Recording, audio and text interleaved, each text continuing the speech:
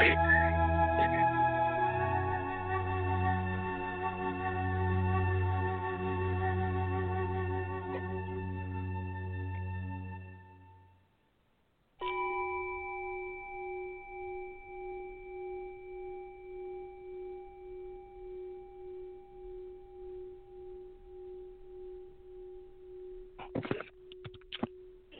morning and welcome everyone to Live Dharma Sunday for August 27th, 2017.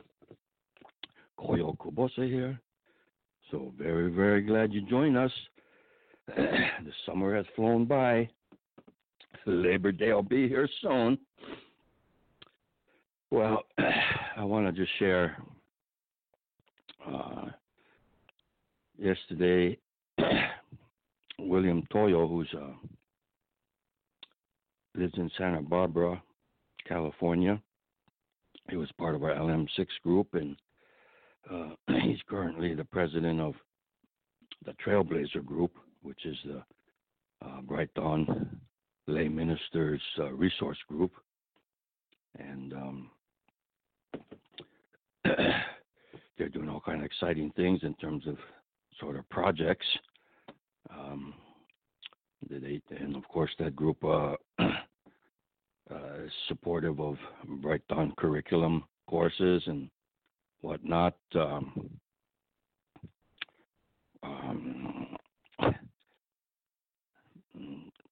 Side comment is that this Sunday, today, starts the orientation of the new term for lay ministers, and it's going to be our 11th group to go through the study program. And this is the first time in the program's history that there were so many applicants that we had to form two groups. So it's LM11 A and B. And so we asked quite a few past lay ministers to serve as facilitators and teachers for this expanded curriculum coverage, and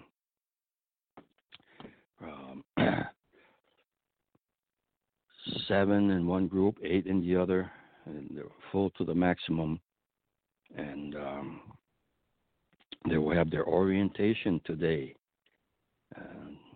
introduce themselves and so forth, and then next Sunday they'll jump right into starting their first curriculum course, and off we go.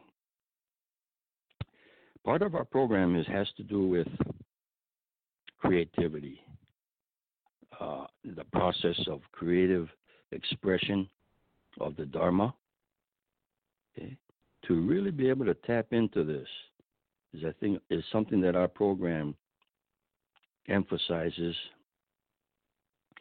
And when we think about it, what is a spiritual growth and journey for an individual? I think the stereotype or typical view would be, you got to find a particular approach, certain teachings, or certain leaders or teachers, and this is how you learn about Buddhism. And it's true, of course, but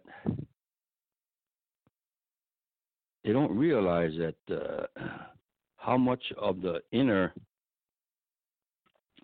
psychological process is involved in this. It's not just, you're not just an empty vessel and then you got to be filled up from the outside. I saw a cartoon of it's a college education, and it was kind of like a robot, and they screwed off the top part of his head, and then they pour all the sand in there and screw it back on, as symbolizing a college education.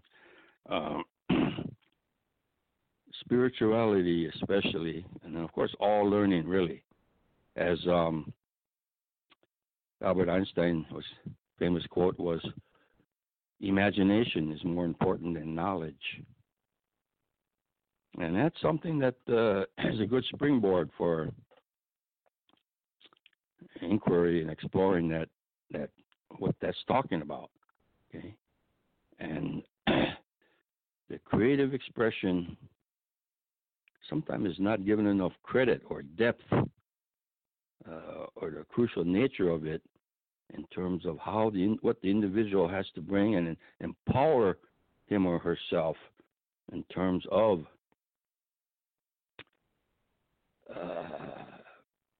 having the freedom within the spiritual discipline.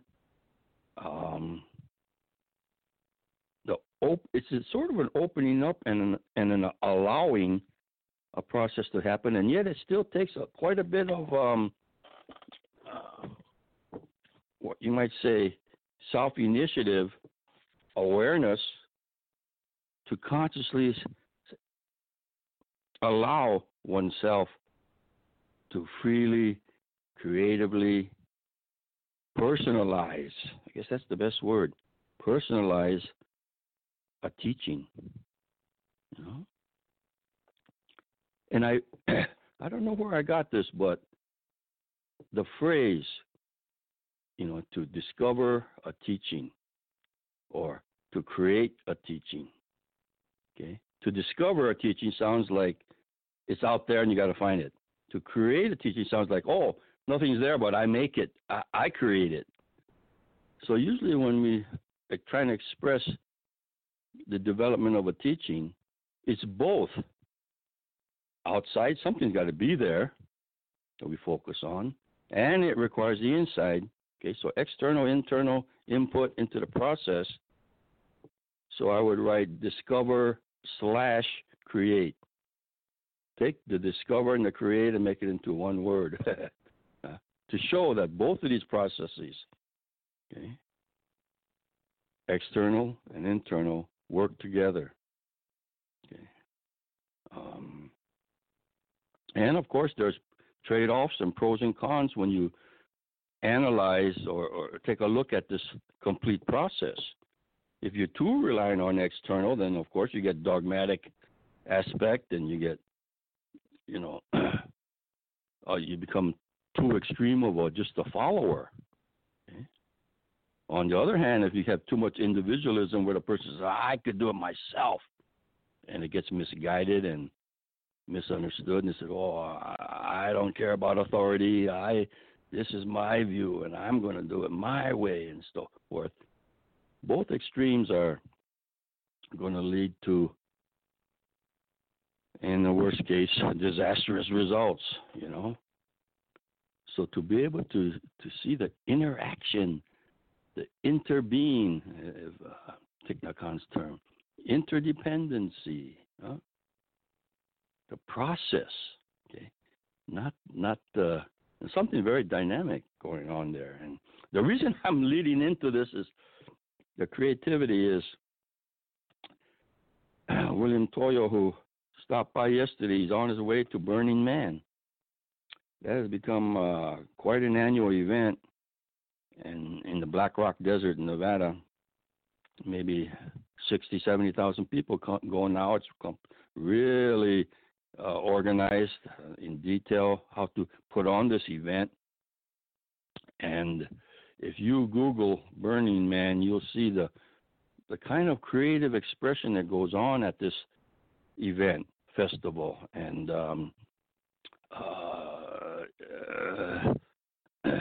artistic projects. It just blows the imagination. Like-minded people getting together, and it's inspiring to see and empowering of the creative expression that's on exhibit there. Okay, where all kind, it's hard to describe. You go see the pictures, and when you Google it, 10-day event. It started, I don't know how many years ago, but a couple of people just had a little event, and boom, it just grew, and it's really a cultural thing now. My father, in his writings, and often when he talked about Buddhist life, I hear a refrain, common phrase that I heard a lot, that he used to say a lot. Buddhism, the teachings in the Dharma can help us to lead a creative, meaningful life. Okay? I heard that phrase quite a bit, creative, meaningful life. And I'm glad, because that creativeness is crucial. Okay? And in fact, that's what beginner's mind is all about. Okay? And so forth. So I just wanted to mention that. William Toyo left this morning. It's about a 10-hour drive from his home in Santa Barbara to the venue location, Black Rock Desert. So 5 hours we're almost halfway. So he split up the drive, and he came yesterday, and then he left this morning, and telling us what he was going to do and everything, and what goes on at that. We've been on that. Adrian and I have been on the Black Rock Desert there. It's a dried lake, ancient lake, playa they call it, and it's sort of in a valley, maybe 50 miles in width, and I don't know, maybe a couple hundred miles in length, and just no trees, nothing. It's just a playa, okay, and then quite an event. Well, I'm going to move on to introduce our guest to give us a Dharma Glimpse today. My pleasure to introduce John Miyo. Lives in southern Illinois, south central Illinois, and he's a librarian. He was part of our LM1 first group, and